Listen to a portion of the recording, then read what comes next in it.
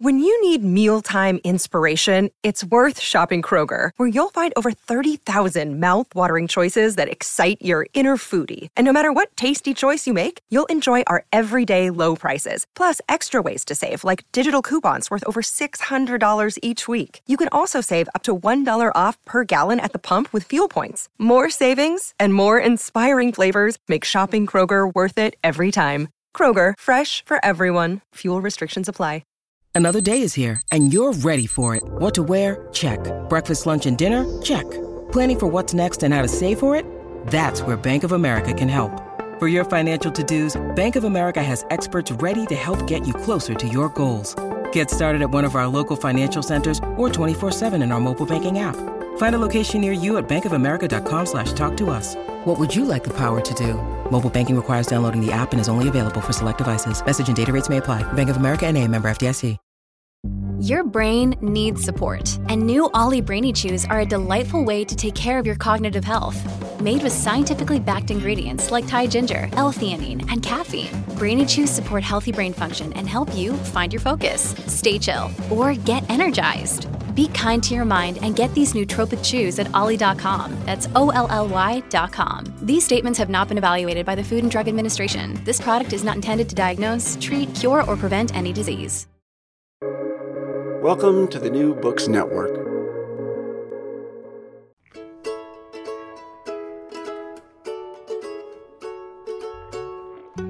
From Brandeis University, welcome to Recall This Book, where we assemble scholars and writers from different disciplines to make sense of contemporary issues, problems, and events. I'm John Plotz, a science fiction scholar from the Brandeis English Department. And since our topic today counts as science fact, I'm joined by a very special co-host, Gina Turgiano, a brilliant Brandeis neuroscientist. Are there any other kind of Brandeis neuroscientists? And Gina, you always pick the best episodes to host. So listeners may recall her awesome conversation with Madeline Miller about her novel Circe way back in February of 2019. And Gina, I'm going to turn over to you for the honor of introducing today's guest. Great. Thanks, John. Well, it's absolutely wonderful to have Elizabeth Kolbert here to continue our conversation about her thought-provoking new book, Under a White Sky, The Nature of the Future. Elizabeth is a journalist and science writer who's written 3 books, including the Pulitzer Prize-winning Sixth Extinction, writes extensively for the New Yorker magazine on issues of climate and the environment. And her books are just engaging, thought-provoking, occasionally deeply frightening, and have had a really tremendous impact on my own thinking about human impact on the planet and where we go from here. So Elizabeth, welcome to Recall This Book. Thanks for having me. So Elizabeth, we like to begin, if you want to take up the invitation, just by inviting our guests to speak briefly about the book in question, White Sky. It's highlighting, maybe what you think its key questions are or its key conclusions, and then we can go from there. Well, I mean, the book is about human impacts on the planet in the biggest possible sense, and I hope really brings home how thoroughgoing those are, how ubiquitous those are, and how very serious they are. And what it's really looking at is how do we, we've had this sort of control of nature attitude. It's in all of our engineering, a very gung-ho, man against nature attitude. And now we are realizing, and we're bringing that same attitude, I would say, to a nature that we ourselves have remade. And what happens then? What happens when we confront this nature that bears all of our own fingerprints, but often does not behave in ways that we like then ultimately, even though in many ways we're responsible for that. And so I wanted to look at this sort of remade world that we have and how we're going to respond to that. You'd have to be a pretty hard-hearted reader, how's that, not to come away feeling implicated, first of all, and feeling that there are a lot of ethical questions that are raised here, both, in the case of the Sixth Extinction towards other species and potentially in Under White Sky towards other humans. And the fact that I think that also, one of the complexities, which I do not go into very deeply in either of the books, but which I think that the books both also implicitly raise, is that sometimes our, what we would consider our obligations to other people and what we would consider, the right thing to do vis-a-vis other species, those are not necessarily the same things. Those may be in tension. They may even contradict each other. So that is, that's the situation that we're in. As I say, being a journalist, I don't feel that it's my obligation to offer the answers. Maybe I'll leave that to the academics. You talked about, growing up, I guess, back in the 70s, that era of a kind of romantic environmentalism, a notion of wilderness, which I know it goes far, far back beyond the 70s. But for me as a kid in the 70s, I remember these sort of green earth, the posters we made in second and third grade. And I was just wondering if you could talk a little bit about, your own arc of thinking about that, from Save the Wilderness vision to, the sort of environmental, both environmental actions and environmental possibilities you see nowadays. Yeah. Well, I do. I was, very much influenced as a kid by trips I made out west to the Western US, which I now, would realize was already a, profoundly, altered landscape. But to me, that was, this was pretty wild and this was pretty amazing. And I guess you'd almost say it was it's part spiritual, part aesthetic, part ethical, but, we need to hold on to these places, these landscapes, everything that depends on these landscapes.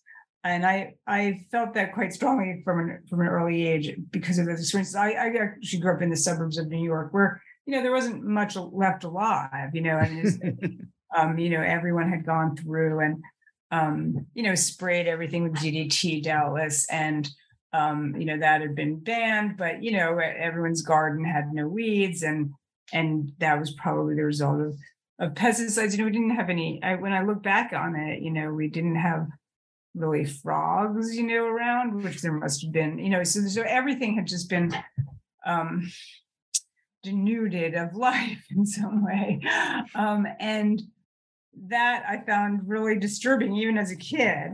Then in my journalistic career, I spent a long time writing about politics, honestly. So I wasn't really thinking about these questions. And when I came to think about them, the world had moved on, and there were these huge questions that many, that scientists were grappling with, and they're still grappling with. And, the question of what is the right approach to take? Is it to, manipulate things on a whole new level, or is it to try to back off as much as possible, which is something that, we spoke about when I was visiting Brandeis. That is a really, profound question. And Ed Wilson, one of his last books, it's called Half Earth, and it talks about how we should be setting aside half of the surface of the earth basically for other species to live in. And, that's there's a tremendous number of problems with that. There's a lot of people living in these places that you might want to, quote unquote, set aside.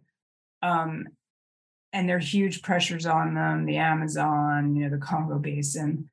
But that is, Ed Wilson's not stupid. He certainly realized, there's climate change, there's all these things going on. But his point basically was, you want to leave as much space as possible for evolutionary processes to take place, even as the whole world is changing. If you don't leave space for animals to move, species to move around, for these new interactions, you're just going to get this really impoverished ecosystems. So that's another sort of approach. It's a much less interventionist approach on some level, although it's also on some level intensely interventionist. So we are in a situation right now, I would think, and I say this without fear of contradiction, where there are no easy answers. You can't say anything. Let's just do this. That would be easy. There's just none of that. Those have all been foreclosed. And the other element of this that you touch on a bit in the book and also in our previous conversation is it's not just coming up with a engineering solution on the part of scientists. It's coming up with the political will to implement. I was just thinking about the American chestnuts, right? And this is a great story. It was just in the New York Times, but I've been reading about it for years. The idea of just introducing a gene into the American chestnut that comes from other plants that are already resistant to the blight. It's a simple process of moving this gene into the chestnut, and it actually saves the trees. And of course, this was a huge, fraction of American forests throughout the East. Great food source. Just incredibly sort of foundational basis of this rich ecosystem, right? And so it seems completely obvious that the right thing to do would be to, introduce this tree back into the forests with this simple genetic change. And yet there's incredible resistance to that idea, right? And, it's the fear of unintended consequences. And this is a case, I think, where you could look at it, I would say as a scientist who thinks about these things in a fairly sophisticated way, this seems like a pretty good bet to me. Like it's not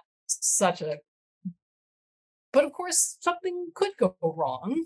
But then the alternative, as you say, is potentially worse, right? That we're watching, most of the major tree species in the United States dying off from different kinds of blights that we could potentially fix.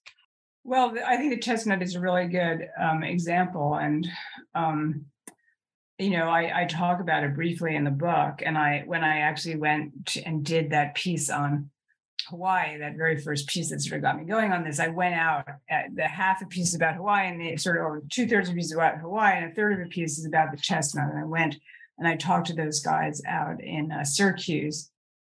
Bill Powell is really the guy who's responsible for it. And it's kind of was interesting this is also a bit of an aside, but, they worked really, really hard on that. Now with CRISPR, they could have done it in, 5 minutes. Okay. So, but, it's been a 25-year project. They started 25 years ago when the techniques were not nearly as sophisticated. And that is a case, I think that genetic engineering, is a case where unfortunately there's been, and I'm not saying you shouldn't be careful with genetic engineering because Lord knows you should be, but there's just been this weird, there's so many things we're doing to mess up the world. And it's interesting that genetic engineering of certain things has become, it's just very hard to understand or explain. The Europeans are not eating, GM corn. We eat it every single moment of every day. They will not accept GM corn that comes from other parts of the world. So other parts of the world are not using it. So it's pretty interesting. And how that happened, a history should probably be written about that. And that whole anti-GM, is a really interesting and problematic, I think very problematic. How's that? Hey, Elizabeth, can I jump in on that? I love that Sure. point about the counterexample. What would a good counterexample be of something that we ought to be as worried about or more worried about than genetic engineering, but in fact has, for political reasons or ideological reasons, gone under the radar? Well, you're driving your car is probably worse for the world than this, putting this GM chestnut out there. This and the thing that's almost, I don't want to trash people on this podcast, but, people say, well, we shouldn't be doing this GM chestnut. We should be crossing the chestnut with the Asian chestnut and then back crossing it. You know how much non-native genetic material is going to be in that chestnut tree? Is going to be way more than is in this. So once again, I'm not a geneticist. I don't want to claim any great knowledge, but unfortunately, there's just a lot of bad thinking going on in that front. And I completely agree with Gina. This does seem pretty close to a no-brainer. It's a gene from wheat. And people have in fact discovered, I believe, subsequently, and this is going to be a very interesting turn in the genetics debate, that gene is actually there, it's just not turned on. And so with CRISPR, you're going to be able to turn things on that weren't turned on, and then it won't even be GM. And USDA has already just said that. So you have a lot of plant breeders out there looking for these genes that they can click on and not call the thing GM. And that's going to be huge. Now, do I think that's GM? Do you think that's GM? These are all, interesting philosophical questions. But as far as food products are concerned, that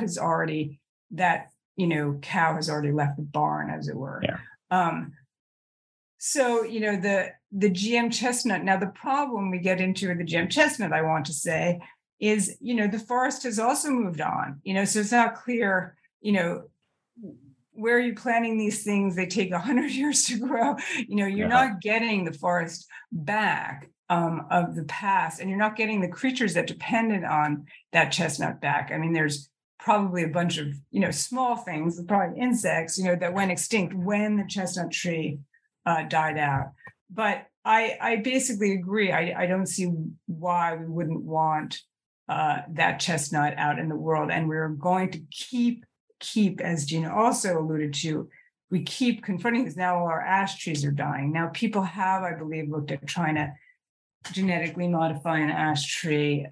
I think it's very, very hard when it's a predatory insect. It's much easier, what some things might be pretty easy to engineer resistance to, and some things are going to be very, very difficult to engineer resistance to. Hey, Gina, can I ask you, you don't have to answer this if you don't want to, but how would you answer the question I asked Elizabeth? Because I feel like I'd like to know your thoughts about this too. Like, what are other things that we are easily willing to accept that we don't accept with GM? How do you understand the world of trade-offs? Well, I mean, I think the example Elizabeth brought up is sort of perfect. Like, we accept all sorts of hybrids that are creating a new organism. And it's unpredictable how that organism will behave.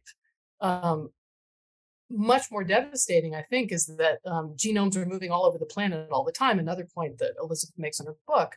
And this is something that humans have facilitated greatly. I mean, it used to happen anyway, but it took much more time. It was harder for organisms to travel these great distances. Now we're bringing them all over the world on airplanes or shipping them on, So all of that genetic mixing is happening all the time, and it's at such an enormous level that's impacting all of the ecosystems on the planet, right? So I guess a very rational thing like introducing a gene that is already there, turning it on, whatever, some of these simple modifications are way, way less problematic than the things that are happening constantly, unintentionally, right? And yet, by design, they could have a positive impact if they were done well. And so, this just brings up the whole dilemma. This seems like a simple, pretty clear answer in the case of maybe the American chestnut or some other things. But then when you start to get to things like injecting particles into the sky to reflect the sun, we're on a whole different level of complexity where the unintended consequences are potentially planet devastating, right? And I don't know how you weigh those. I mean, I don't know what precedents we have for that. And I don't think we understand the planetary, ecology and, weather systems and climate systems well enough to really know exactly what those things do. We could look at volcanoes and so on, right? So I don't know. I mean, I think that the great line in your book, Elizabeth, the question of whether, dimming the fucking sun is a better, a better alternative than not doing it is exactly where we may find ourselves sooner than we thought, So then the question is how do you make those calls? Who makes those calls? Before we pivot to introduce our other two speakers on this podcast, I just wanted to ask, I want to go back to Gina's point about the deeply frightening, because that's definitely been my response to both the books of yours that I've read, which I loved them and they scared the bejesus out of me. So I guess my question for you is like, are you frightened by the things you uncover and report on, or how do you think about it? How do you get through the day without? Yeah, no, they're very frightening. If you're not frightened about what's going on right now, you're not paying attention. And I think, honestly, what's really frightening, even more frightening than I could have anticipated on some level, was what would happen to, American politics. So that we could have, been pretty depressing to cover climate change for quite a while. And we recently had, some good news, the first piece of climate change legislation. So that's good news. I want to applaud that. But, in the interim, we've also had, these crazy conversations around COVID. So if you thought that, we were going to be able to solve or deal with, I shouldn't say solve really, a problem as immense and complicated as climate change, when we can't even, agree on whether we should get vaccinated against a deadly virus, that's, that has made even me, I thought I was pretty inured to things, but I found that very frightening, really, really frightening. I don't know how we can confront problems that are much more ethically and scientifically complicated than COVID, which was a huge problem. Don't get me wrong, but it was a fairly straightforward problem that we understood. A novel pathogen. If we can't even agree, on the most basic things, public health measures. Okay, well, on that cheerful note, we're going to make a generational pivot, because I'm delighted to announce today that as part of Recall This Book, we're welcoming 2 first-year Brandeis students who were winners of a contest open to all the students who were reading, Elizabeth, your book, White Sky, because it was selected as the first-year class read as part of the Helen and Philip Brecher New Student Book Forum. So I'm going to introduce first Hedy Yang, who is from Montgomery, New Jersey, and is interested in pursuing economics and environmental studies at Brandeis. And you might be interested to know she has a 1,032-day streak going on Duolingo. And then I'm also going to introduce... In what language, Hedy? Yeah, that's a good question, Hedy. What, more than one language or just one? No, just one. I'm actually learning Esperanto, and to be honest, I haven't learned all that much. It's just like doing the lessons every day. But it's like nice to keep the streak going. So. Oh, that's great. Okay. That is great. And then our second guest host is Nidhi Sriraman from Arlington, Mass., who plans to study biology, neuroscience, and business at Brandeis University. And her summer reading highlight was Lessons in Chemistry by Bonnie Garmus, which, Nidhi, I don't know anything about that book, but that sounds cool.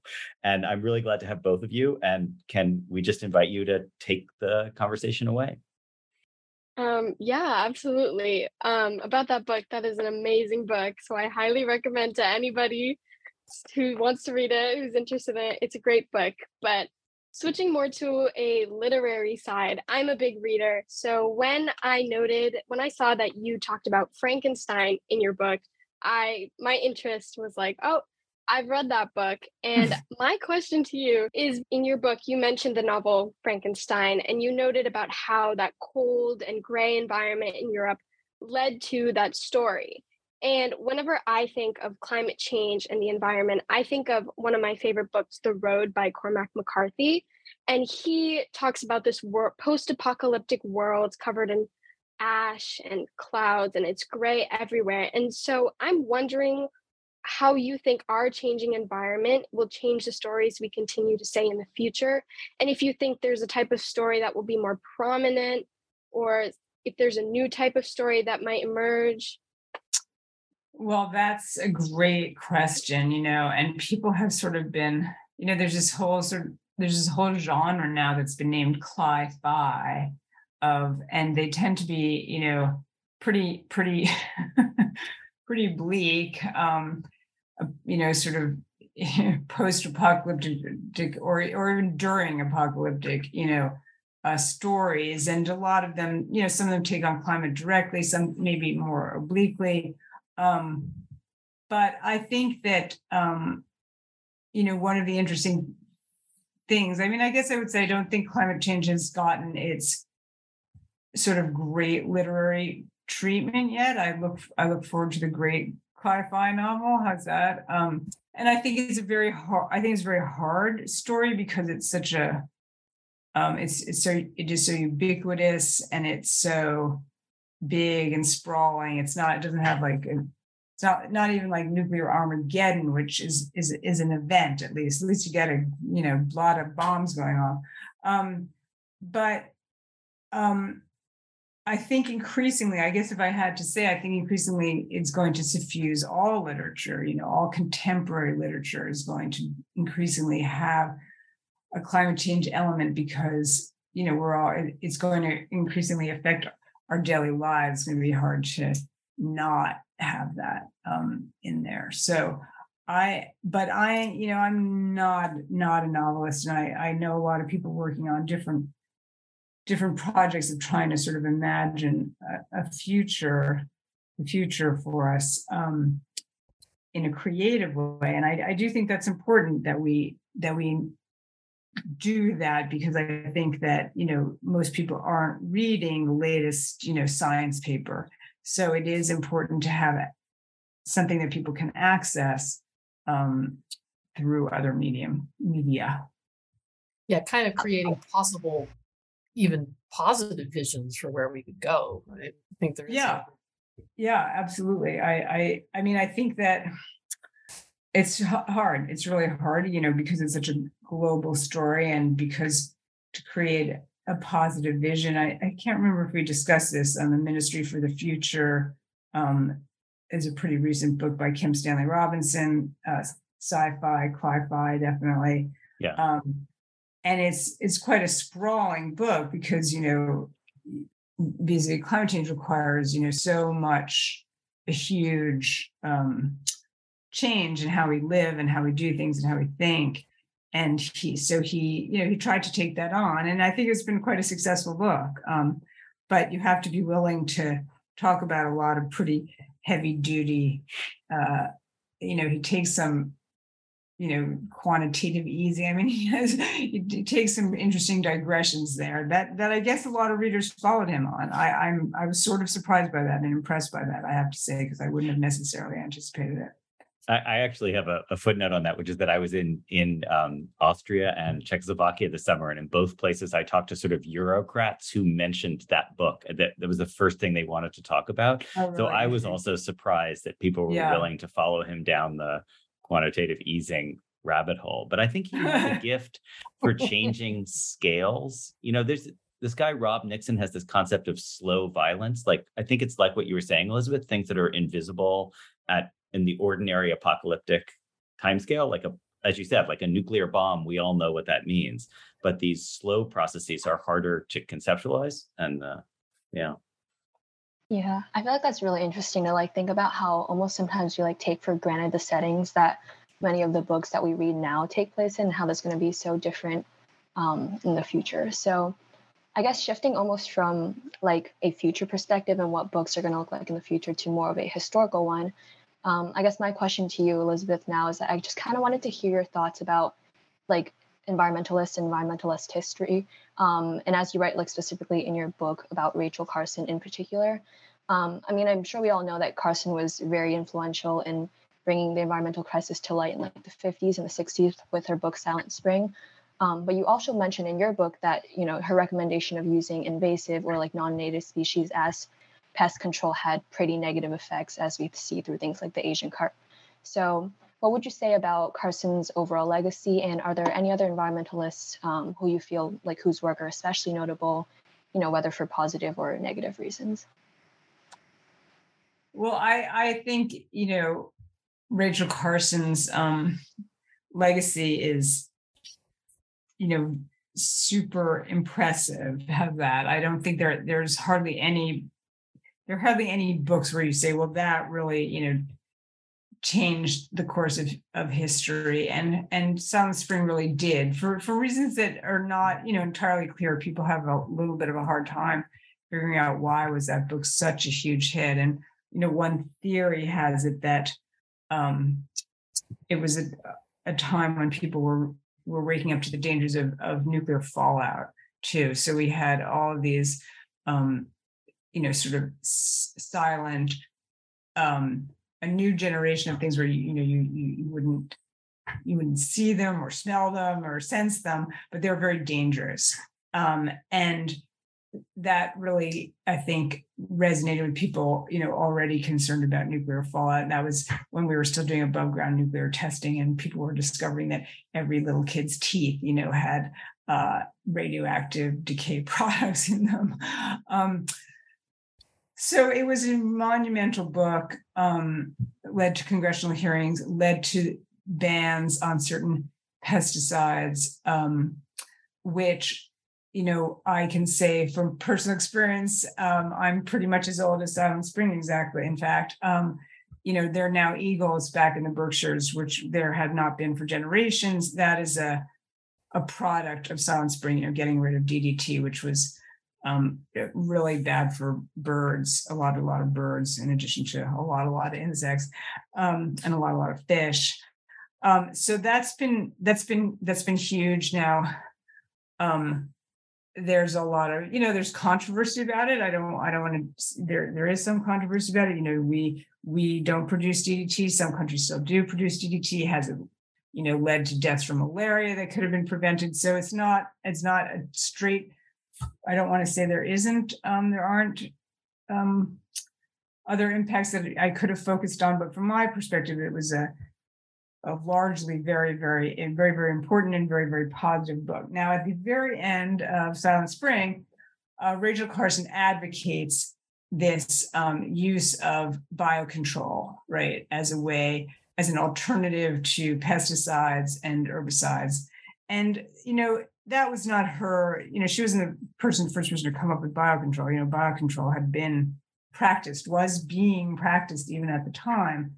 So I don't, I don't kind of blame her, as it were, for these biocontrol efforts gone awry. But I do think it is interesting in a way. I mean, it's pretty interesting that someone who was very keenly sensitive to the ways that we were perturbing the natural world does seem to have had a slight, blind spot to what the potential ramifications were of moving all these predatory insects. That was mainly what she was talking about, around the world. And we've seen, the carp, you could argue, was taking her too literally. But there are lots and lots of examples of things that were brought in to chase around other things that have had very, very damaging impacts. I think another figure that I also noted a lot in your book was Henry David Thoreau. And so I'm just curious as to why did you take inspiration from him? Because I noticed, like, in 3 different times you talked about him. And I was also wondering what you think Thoreau represents in the environmental movement. Well, that's a really good question. These are all really good questions. So Thoreau is sort of I'll call him the father of nature writing in the American tradition. So he is sort of the touchstone, if that makes sense. And so in a purely from a literary standpoint, he just stands over everything, and everyone is in his shadow, and that, in some level includes Rachel Carson, who I'm sure had read Thoreau. And he, wrote a lot. There's always a Thoreau quote you can find, because he's pretty prolific. And he was very, very deeply interested, long before most people were, in what our relationship was to the natural world. Now, in a lot of ways, Thoreau is, of course, very, very dated. He lived not all that far from Brandeis. It was already a very, very, as people point out, when he went out to Walden, it was already a deeply changed, landscape. And it was changing really fast. I mean, that's one of the reasons why he went out to Walden. It was changing so fast. The railroad was coming through, et cetera, et cetera. So, I've read Thoreau with students. He is not, wildly popular with them anymore. It used to be something you had to do when you went to, college. Basically, you took any class whatsoever on, the American naturalist tradition, you would have to read Thoreau. He's very dense. He's dated. He's from the 1840s. What can I say? He's not politically acceptable in certain ways, although he was very, very ahead of his time in many, many other ways. In many ways, most ways, I would say. Is there something that you would tell like every student to read of Thoreau's work right now? Like, is there a certain I would read the first couple, like the first 75 pages of Walden. I do think that they still speak to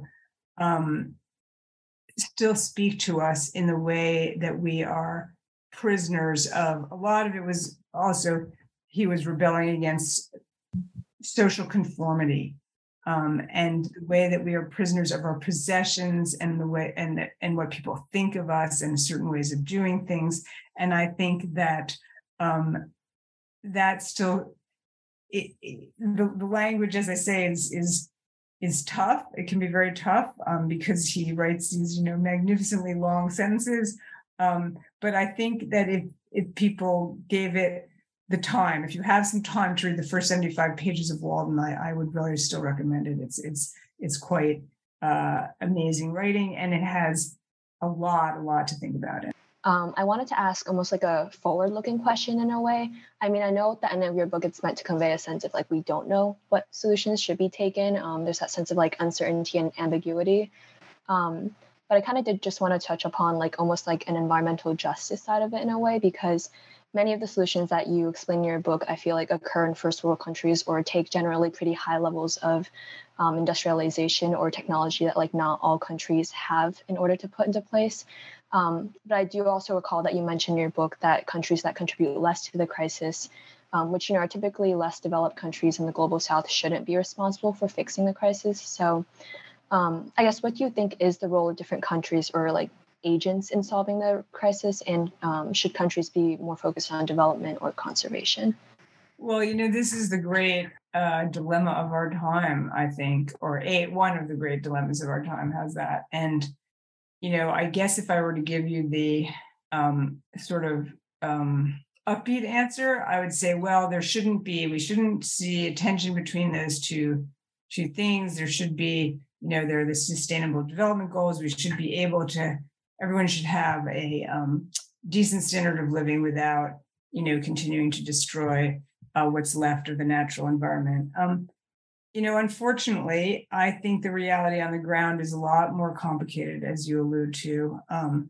And we generally see, in a lot of countries, not all countries, I think some countries really have put sustainability way higher up the, list of priorities than others, but we do often see countries letting sustainability, whenever the economy gets soft and, it really falls to the bottom of the agenda, and all countries, and I'm talking from the US and China to much smaller, poorer countries, gin up, crank up the economy at the expense of sustainability.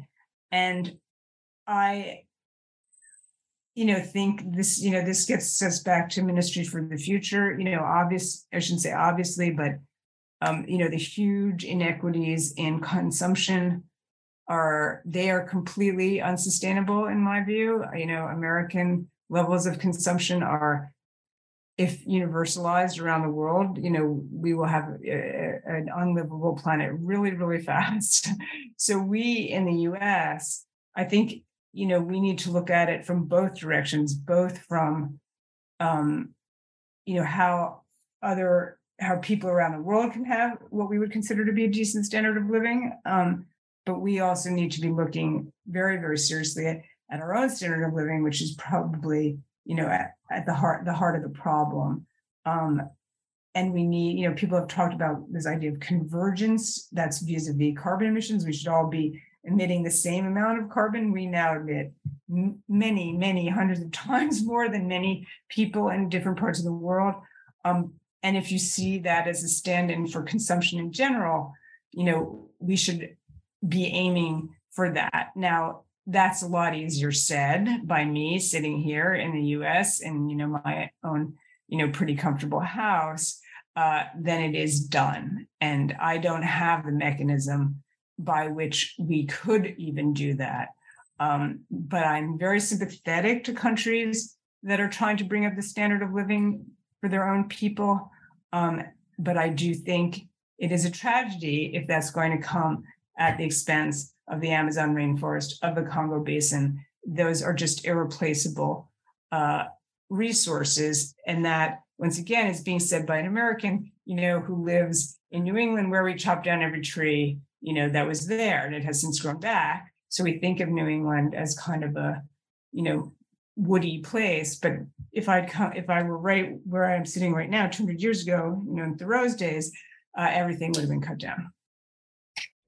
All right, I have one more question. So I'm curious as to why you chose the title Under a White Sky, because I thought that when I was reading, I feel like that was such a small portion of the book. Like it wasn't the Asian carp or anything of a big topic. So that's my question to you. Yeah, well, that is a very good question. Naming a book it's not that easy. I thought a lot about what this book should be called. And in fact, the French decided to call it, in the French, it's called The Fish in the Desert. So you could have called it, you could have named it a lot of different things. Nothing seemed to capture the whole book. Maybe it's sort of too many disparate parts shoved into one book.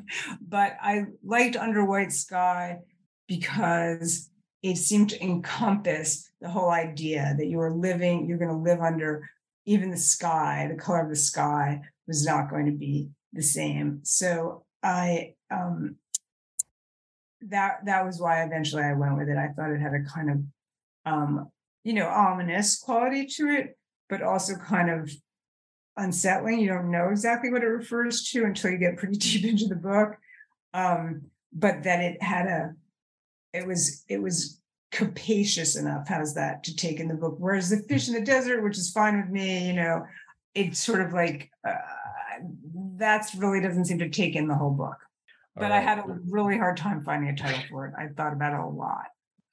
But we have a very visceral reaction to the idea of the color of the sky changing. It's such a visible alteration of our environment, whereas so many of the other things that are happening are subtle and slow, and but that really kind of strikes you with a little bit of horror, I guess. Yes, that was definitely what I was aiming for. Yeah, I guess maybe the answer about things are only frightening when they're perceptible. So that's part of the value of writing and of wonderful journalism, is to make things perceptible. Well, Elizabeth, thank you so much for taking the time for this conversation. And thanks again, Nidhi and Hedy. I want to thank you for your part in this conversation. It's great to have you. Recall This Book, I should say, is sponsored by Brandeis and by the Mandel Humanities Center. Sound editing is by Naomi Cohen. Website design and social media by Miranda Puri. Elizabeth Perry is a co-founder of the podcast. And today's hosts were Gina Triggiano from Neuroscience. Gina, thank you so much. And me, John Plotz. So Elizabeth Ferry and I are very eager to hear your comments, your criticisms, and your thoughts on today's discussion and on all of the topics that follow from it. So please write a review or rate us on iTunes or Stitcher or wherever you get your podcast. If you enjoyed today's show, I invite you to check out related episodes on our website, recallthisbook.org. So from all of us here at RTB, thank you for listening.